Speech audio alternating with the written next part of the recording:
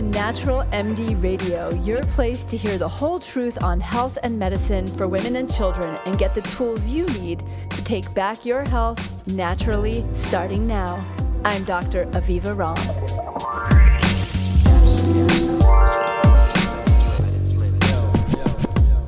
The pill, or the birth control pill or oral contraceptive pill, has been around since about 1960.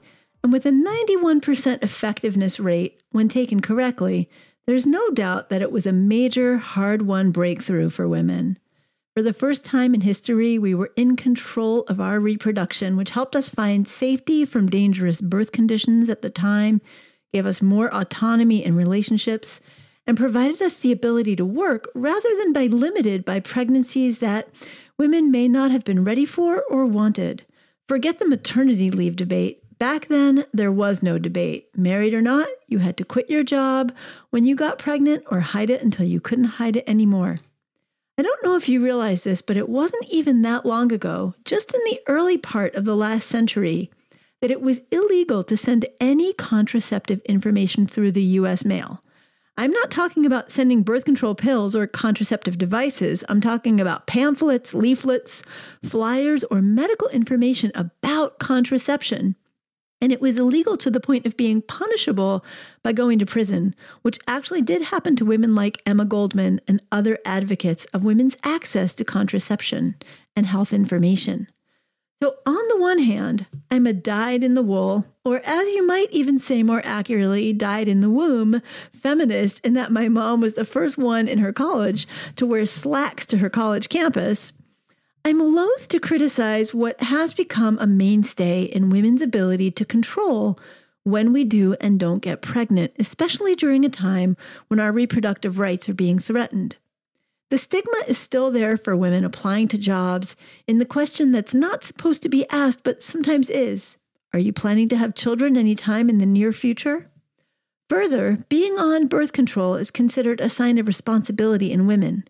Yet women are bearing the full burden of contraceptive risk. In fact, many of my young patients in their teens have already been put on the pill by their parents or doctor, whether to prevent pregnancy, to regulate their cycle, which is actually an illusion because it blocks ovulation and prevents the natural cycle, for the treatment of ovarian cysts, acne, or other conditions. There are things that we need to know about the pill and our safety. And one big question I have to ask is, if we're trying to avoid excessive environmental hormonal exposure in our food, water, cosmetics, and household products, do we really want to be taking them intentionally each day as a medication when there are other options available? It's at least worth asking ourselves how empowering that really is, especially when 4 out of 5 women who are sexually active have been on it at some point, and many women are on it for 10 years or more. In medicine, there's an important concept called informed consent, meaning that your healthcare provider is supposed to give you information on the benefits and the risks of the option that he or she is recommending, as well as all the other existing options. While the pill isn't likely to cause serious harm in most women who do use it, it is associated with a long line of moderate to mild to severe effects.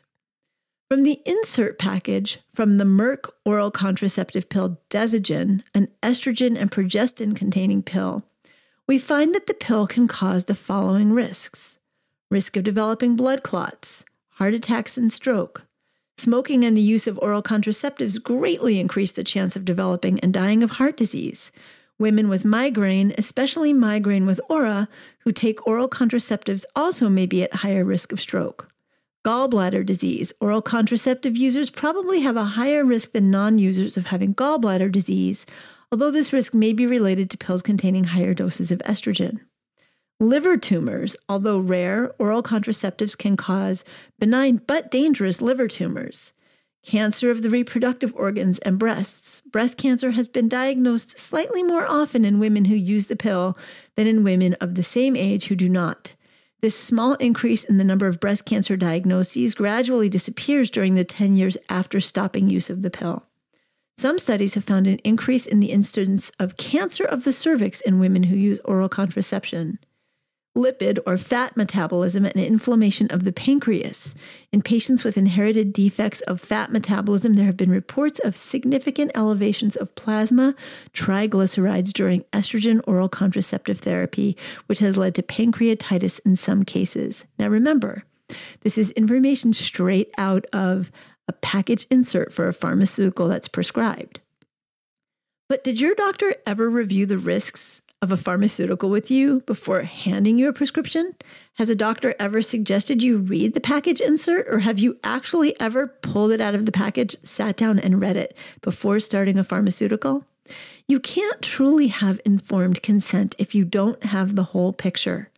When it comes to oral contraceptives, aka the birth control pill or the pill, the truth is that we have not gotten the whole story. And look, I want to give you the straight story.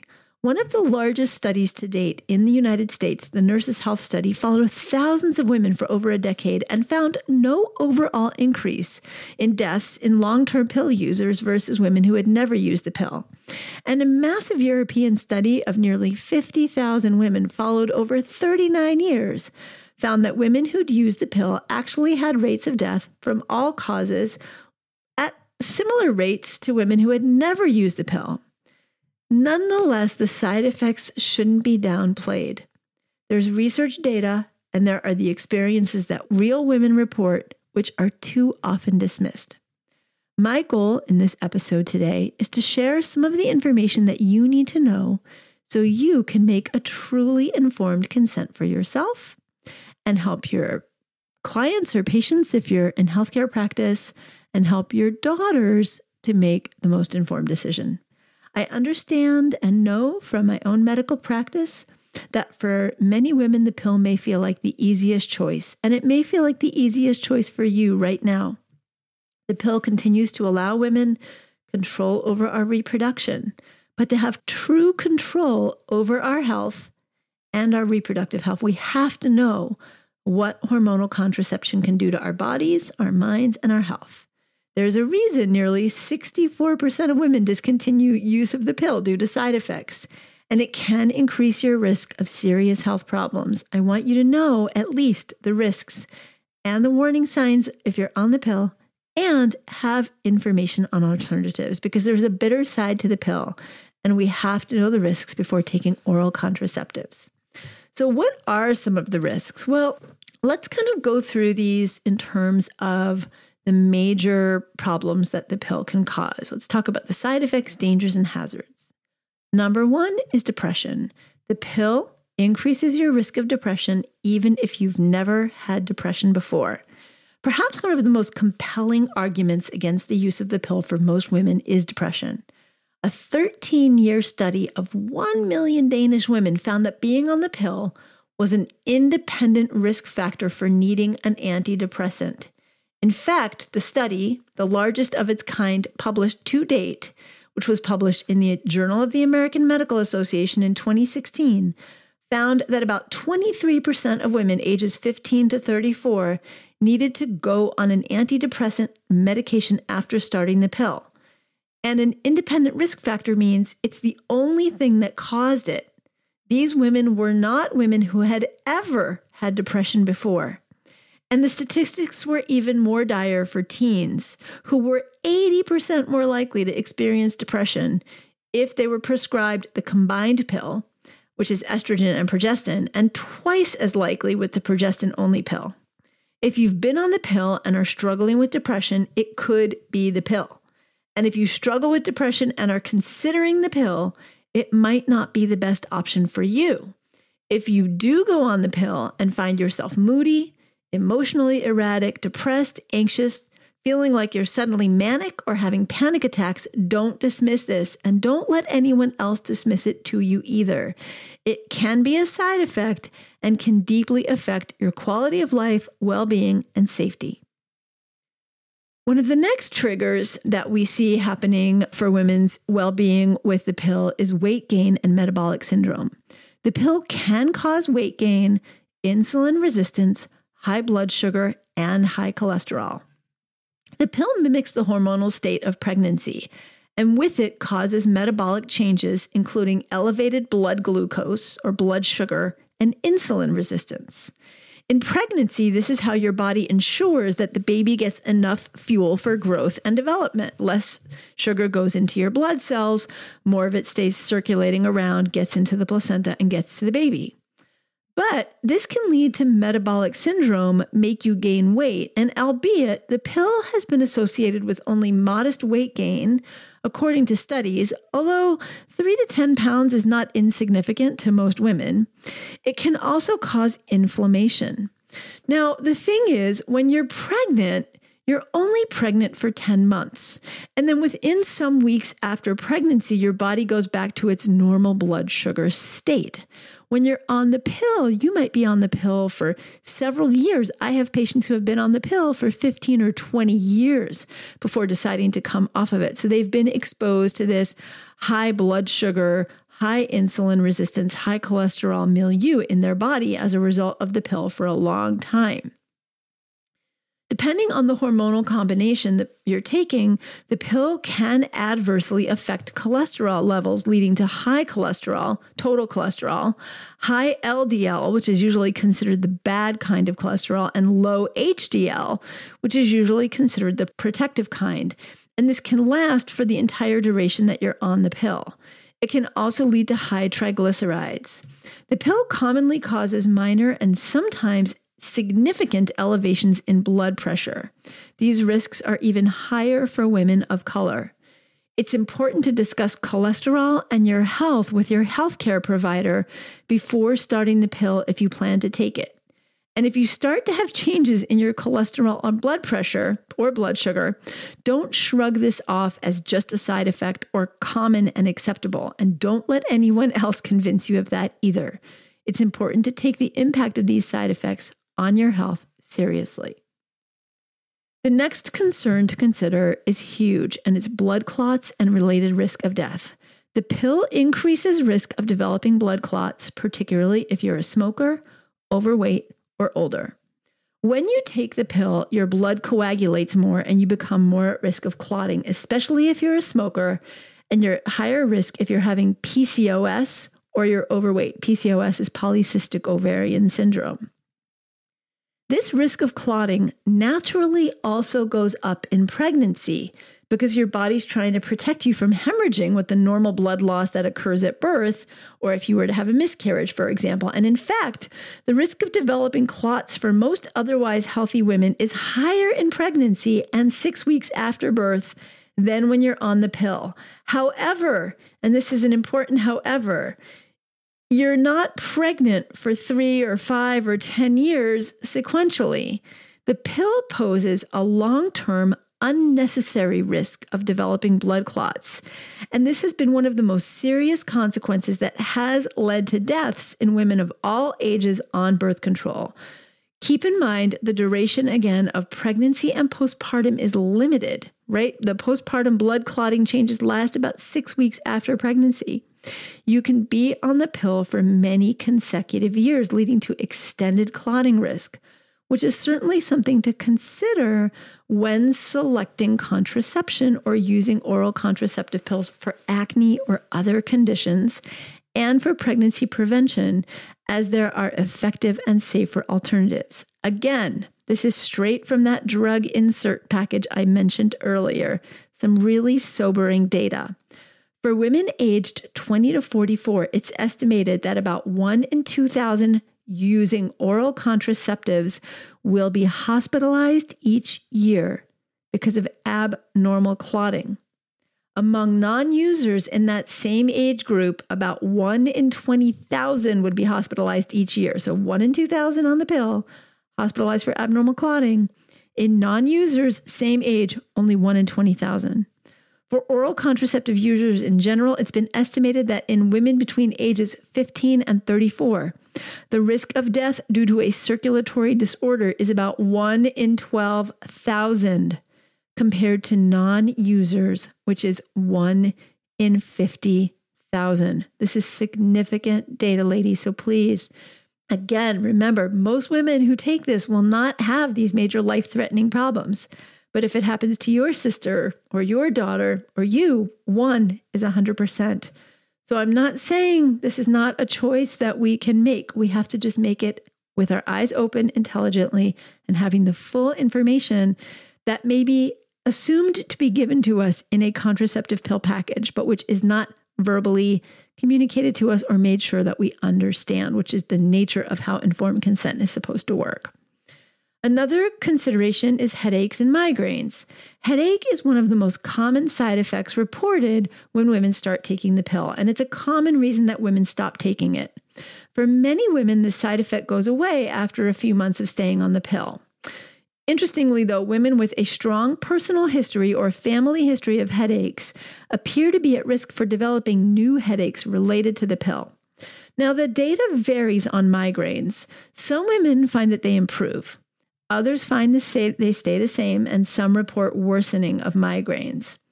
What's very important here is there is strong evidence of an increased risk of ischemic stroke. Ischemic means lack of blood flow. So lack of blood flow to the brain leading to a stroke in women with migraines, especially but not only with women who have migraines with an aura who are using an oral contraceptive pill. So in my practice, I do not recommend them for women with migraines at all. I also recommend women who experience new or increased headaches on the pill to find another birth control method for their best health interests.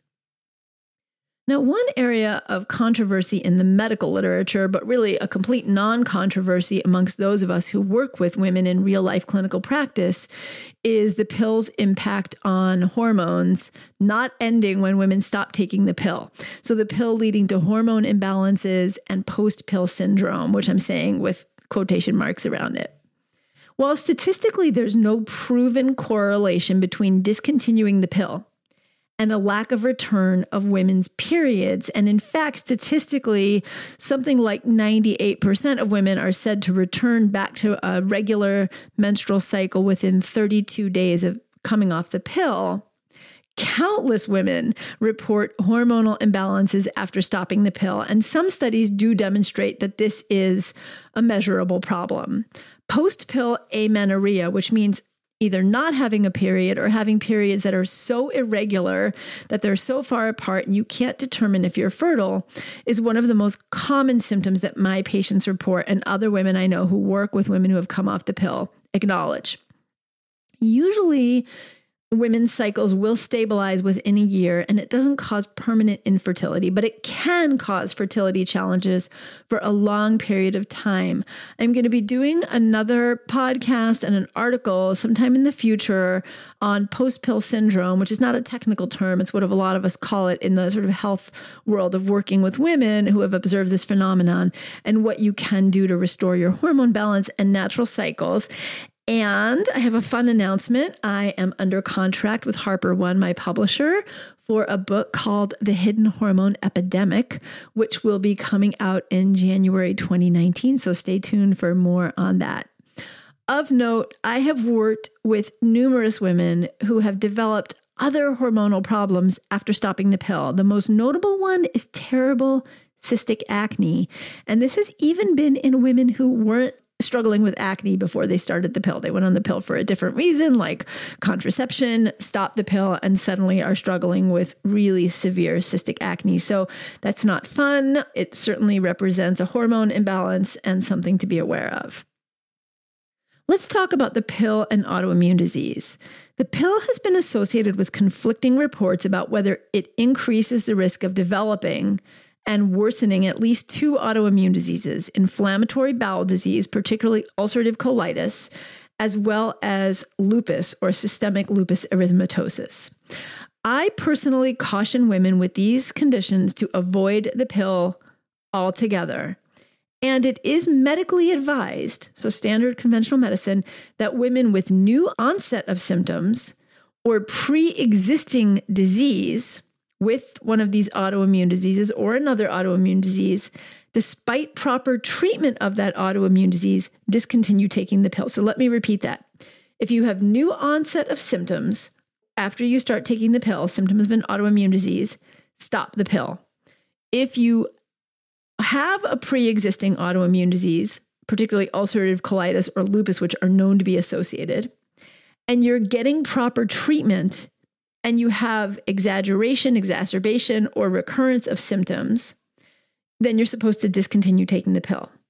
Autoimmune disease is one of the top 10 leading causes of death in women in the United States, and estrogen has been unequivocally associated with autoimmune disease risk. So this is not a risk to be taken lightly, as are none of the others, and definitely more research is needed.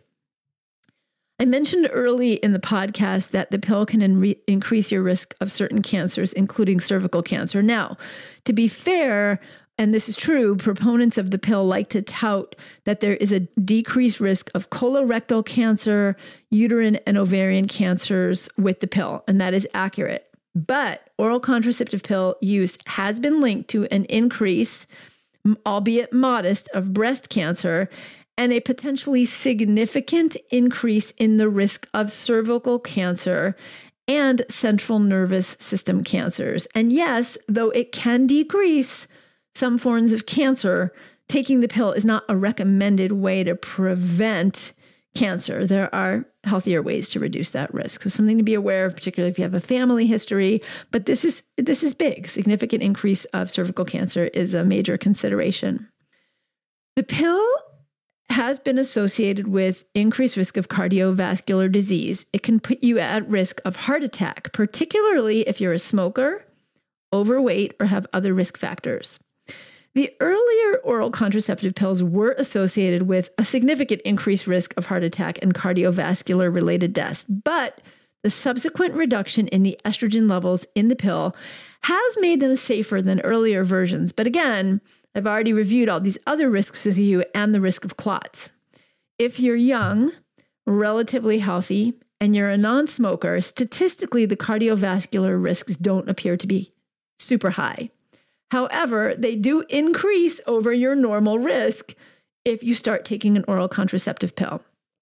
The exception for this is considered women who smoke, whose risk of heart attack is considered too high to outweigh the risk of pregnancy. So this is one kind of confounding situation where if a woman's risk of heart attack or death is considered high, very high for pregnancy, that's the one time that medically physicians can justify that the risk of the pill would be lower than the risk of otherwise having a heart attack.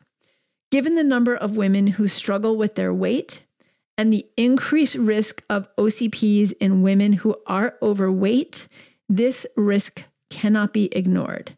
So it's really important to find out whether the risks of the pill for you personally make it too bitter a pill to swallow.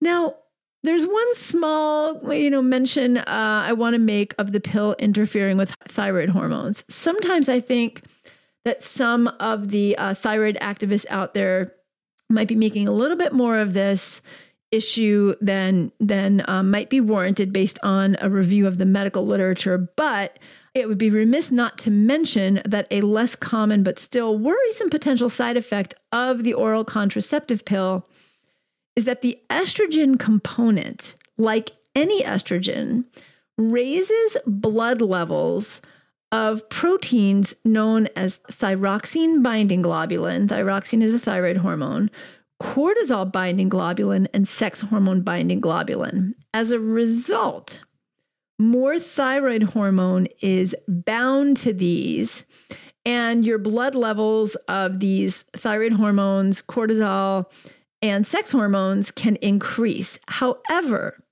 just because those levels are increased, it doesn't always mean that you have less of the active forms circulating in your bloodstream.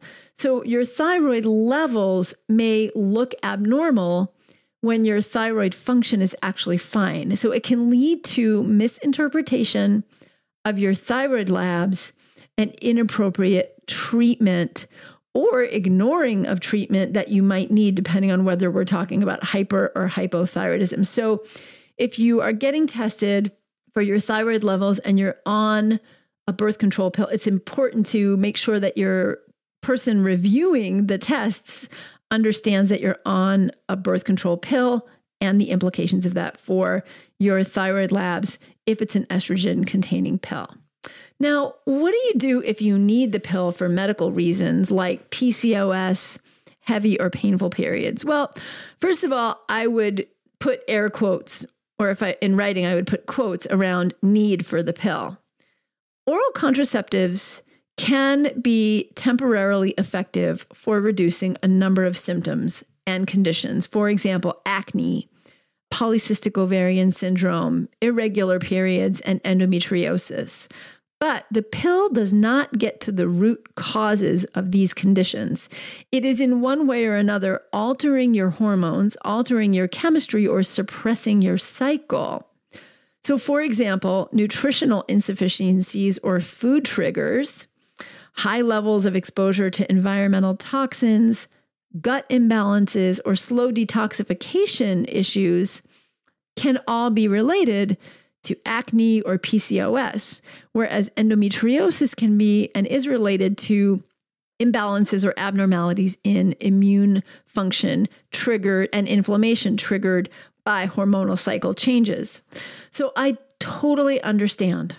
I really empathize and treat women in my practice and work with women students in my programs who are struggling with these conditions, which can be even cystic acne can be debilitating socially, emotionally. Endometriosis pain, heavy periods, severe menstrual cramps can have just such a dramatic impact on your life. So I'm not in any way diminishing that. The pill, however, is not healing you from the inside out. And in the long run, the pill can make some of these conditions worse. So for example, I mentioned acne earlier. Also, women who have PCOS get put on the pill because it helps regulate the cycle and lowers testosterone and can temporarily help with acne. The problem is, though, that for many women, PCOS is a syndrome of insulin resistance. And as I mentioned earlier in this episode of Natural MD Radio, insulin resistance is one of the things that being on the pill can cause. So the hormonal changes like high testosterone are happening in PCOS because of the insulin resistance and the messages that gives to the ovaries to tell them to produce too much testosterone. If you have insulin resistance and you're given birth control, it just makes the insulin resistance worse. It's not addressing the root cause of the problem. It's tamping down some of the symptoms while worsening the root cause in a potentially dangerous way. Yet, no research has been done on the potential for increased risk of oral contraceptive use in PCOS, though this is an acknowledged risk in the medical literature. Sometimes your symptoms are so severe that you might choose to use the pill under the supervision of a healthcare professional who can help you bridge a natural and hormonal approach. But please keep in mind that I really don't recommend the pill as an optimal long-term solution. Once you start to trace your symptoms back to their root causes, you can start to see how everything in the body is interconnected, and you can often start to heal painful periods, PCOS, acne, and so many other symptoms and conditions naturally. What I want to do is switch gears and talk with you about what you can look for if you are on the pill, so that you know what some of the warning signs are, and then what contraceptive methods you might consider as an alternative. Now, I'm not going to do a deep dive into contraception in this podcast. This is going to be an overview, and I know it's a topic that many of you have many questions on, so I will do another episode on Natural MD Radio at some point down the road on various contraceptive methods. So I'm going to just give you a rundown today of some of the most common ones that I most highly use or discuss in my medical practice. But first, what should you look out for if you're on the pill? There are warning signs to look out for. And if you experience any of these, it's important to immediately stop the pill and get medical care. Sharp chest pain, coughing of blood, or sudden shortness of breath, all of which can indicate a possible clot in the lungs. Pain in your legs, particularly in your calves or one calf, it can indicate a possible clot in the leg. Crushing chest pain, heaviness in the chest, sudden onset of fatigue, shoulder and arm pain that you didn't have before, nausea, all of these can indicate a possible heart attack. Sudden severe headache or vomiting, dizziness or fainting, disturbances in your vision or speech, weakness or numbness in an arm or leg, all indicating a possible stroke. Sudden, partial, or complete loss of vision, indicating a possible clot in the eye. Breast lumps, indicating possible breast cancer or fibrocystic disease of the breast. Severe pain or tenderness in your abdomen, suggesting a possible ruptured liver tumor. Difficulty in sleeping, weakness, lack of energy, fatigue, or a change in your mood, possibly indicating severe depression. Jaundice or a yellowing of the skin or eyeballs accompanied by fever, fatigue, loss of appetite, dark-colored urine, or light-colored bowel movements, possibly indicating a liver problem. Ladies, let me tell you, these are the warning signs that are on the medical literature. This is not me trying to have a bias and scaring you out of using an oral contraceptive pill. These are the risks that we really need to be aware of for ourselves, but also for our daughters, our friends, and other family members, and certainly if you're in healthcare practice for your patients or clients. All right, so what contraceptive methods do I recommend? What are some of the options out there? Again, keep in mind, I'm going to do a deeper dive into birth control alternatives in other article, but I wanted to share that there are some safer alternatives to birth control pills. The first is natural fertility awareness, and I know many of you practice this. Some of you teach it. You may have other names for what you call your system of natural fertility awareness. When your hormones are in balance, your cycle is just that. It's a cycle that is ideally regular, predictable, reliable, and followable. The word menses actually comes from the Latin root word for month, as does the word moon.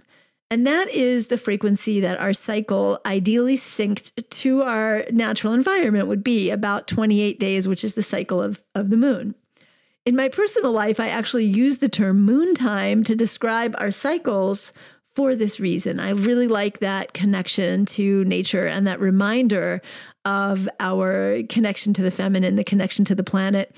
I have to tell you, though, during the years, my daughters, who are now 23 to 29, were in that sort of tween to teenage years. They rolled their eyes when I said moon time. They would say, "Mom, can't you just be normal and call it a period?" So I switched for many years around my daughters to just keep them from, banishing me from their lives for being their woo-woo mom.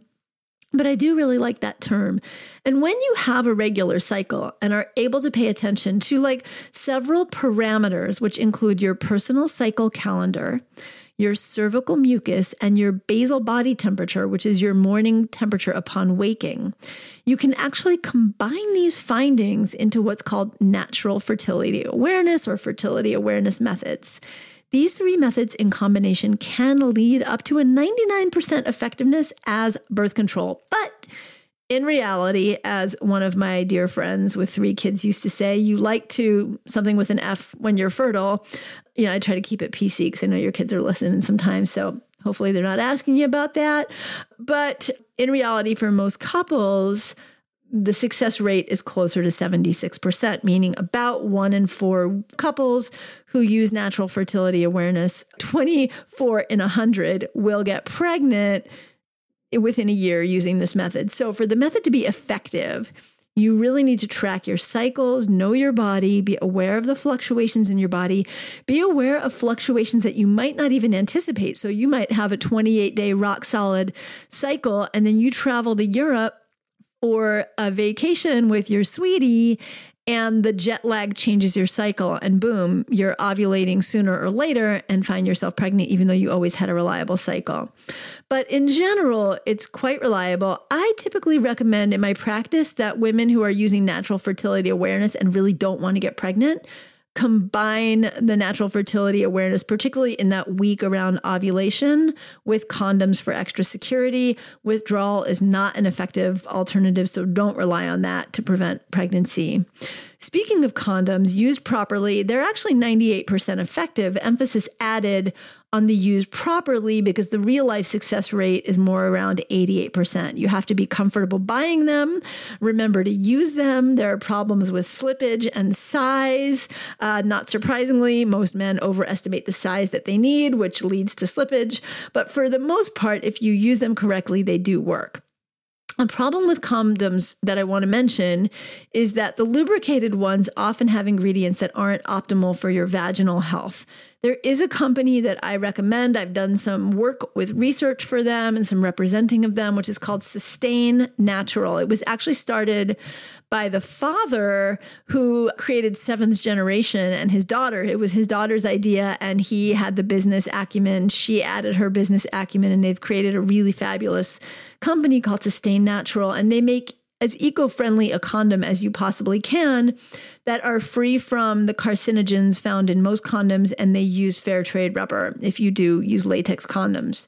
And the nice thing is that their condoms and their lubes are both vagina friendly, they're pH friendly, which means they're not going to cause you to get yeast infections and pH changes that can cause bacterial overgrowth and irritation or dryness. Condoms are great when you combine them with an understanding of your body's rhythms and cycles. And there are a lot of different types you can get. The Sustain Natural, one of the things I really love about it is that they have really created a campaign to make women, particularly younger women, like some of you who are listening, feel confident going and buying condoms. This is a big obstacle to use as women feel really awkward. And there's reasons for it. I mean, women who go in and buy condoms compared to men, women get dirty looks. You know, they get smirks and jokes and snarky comments from men and women at checkout counters. The other nice thing is you can order them online. So ladies, we need to take responsibility for condom use if we're going to use them effectively. Now, another method you can use is either a diaphragm or a cervical cap. Diaphragms and cervical caps are about 88% effective for the diaphragm, between 71 and 86% effective for the cervical cap. They work best when they're used in conjunction with spermicides, and I'm not a huge fan because those are full of toxic chemicals. And I feel like the whole thing can be kind of messy and inconvenient to keep up with, to remember to put them in, to take them out. And it's also important to remember that if you experience substantial body weight changes, if you have a baby, you have to be resized. You can't just necessarily use the same one you were using before you got pregnant, before a big weight loss or weight gain. When they do fail, it's usually because we forget to put them in, or we forget to take them out and then they slip, or we just don't want to deal with the awkwardness of them, so we don't use them at all. So they're not my favorite, but they can be used safely and effectively. Believe it or not, other than the natural family planning and condoms, IUDs are my birth control recommendation of choice. IUDs are a little plastic or metal device that's inserted through the cervix into the uterus by a midwife, a family doctor, or an OB-GYN during an in-office procedure. I've inserted many of them. They are not comfortable to have inserted, especially if you haven't had a baby. And usually it does require a heating pack and some ibuprofen as pre-treatment and during the procedure. I usually would actually give, and if you've read my articles, you know I am not an ibuprofen fan. It's probably the only time I really recommend it other than acute pain and someone just really needs something right then and they don't have alternatives with them.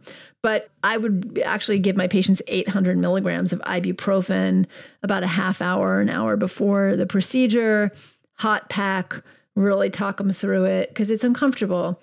But they are the most widely used birth control in the Western world. They're very popular in Europe. They sort of fell out of favor here. In the 1970s, there was an IUD called the Dalcon Shield, and because of the way the strings were configured, they caused massive infection and death in a number of women. I think there was just a massive class action suit.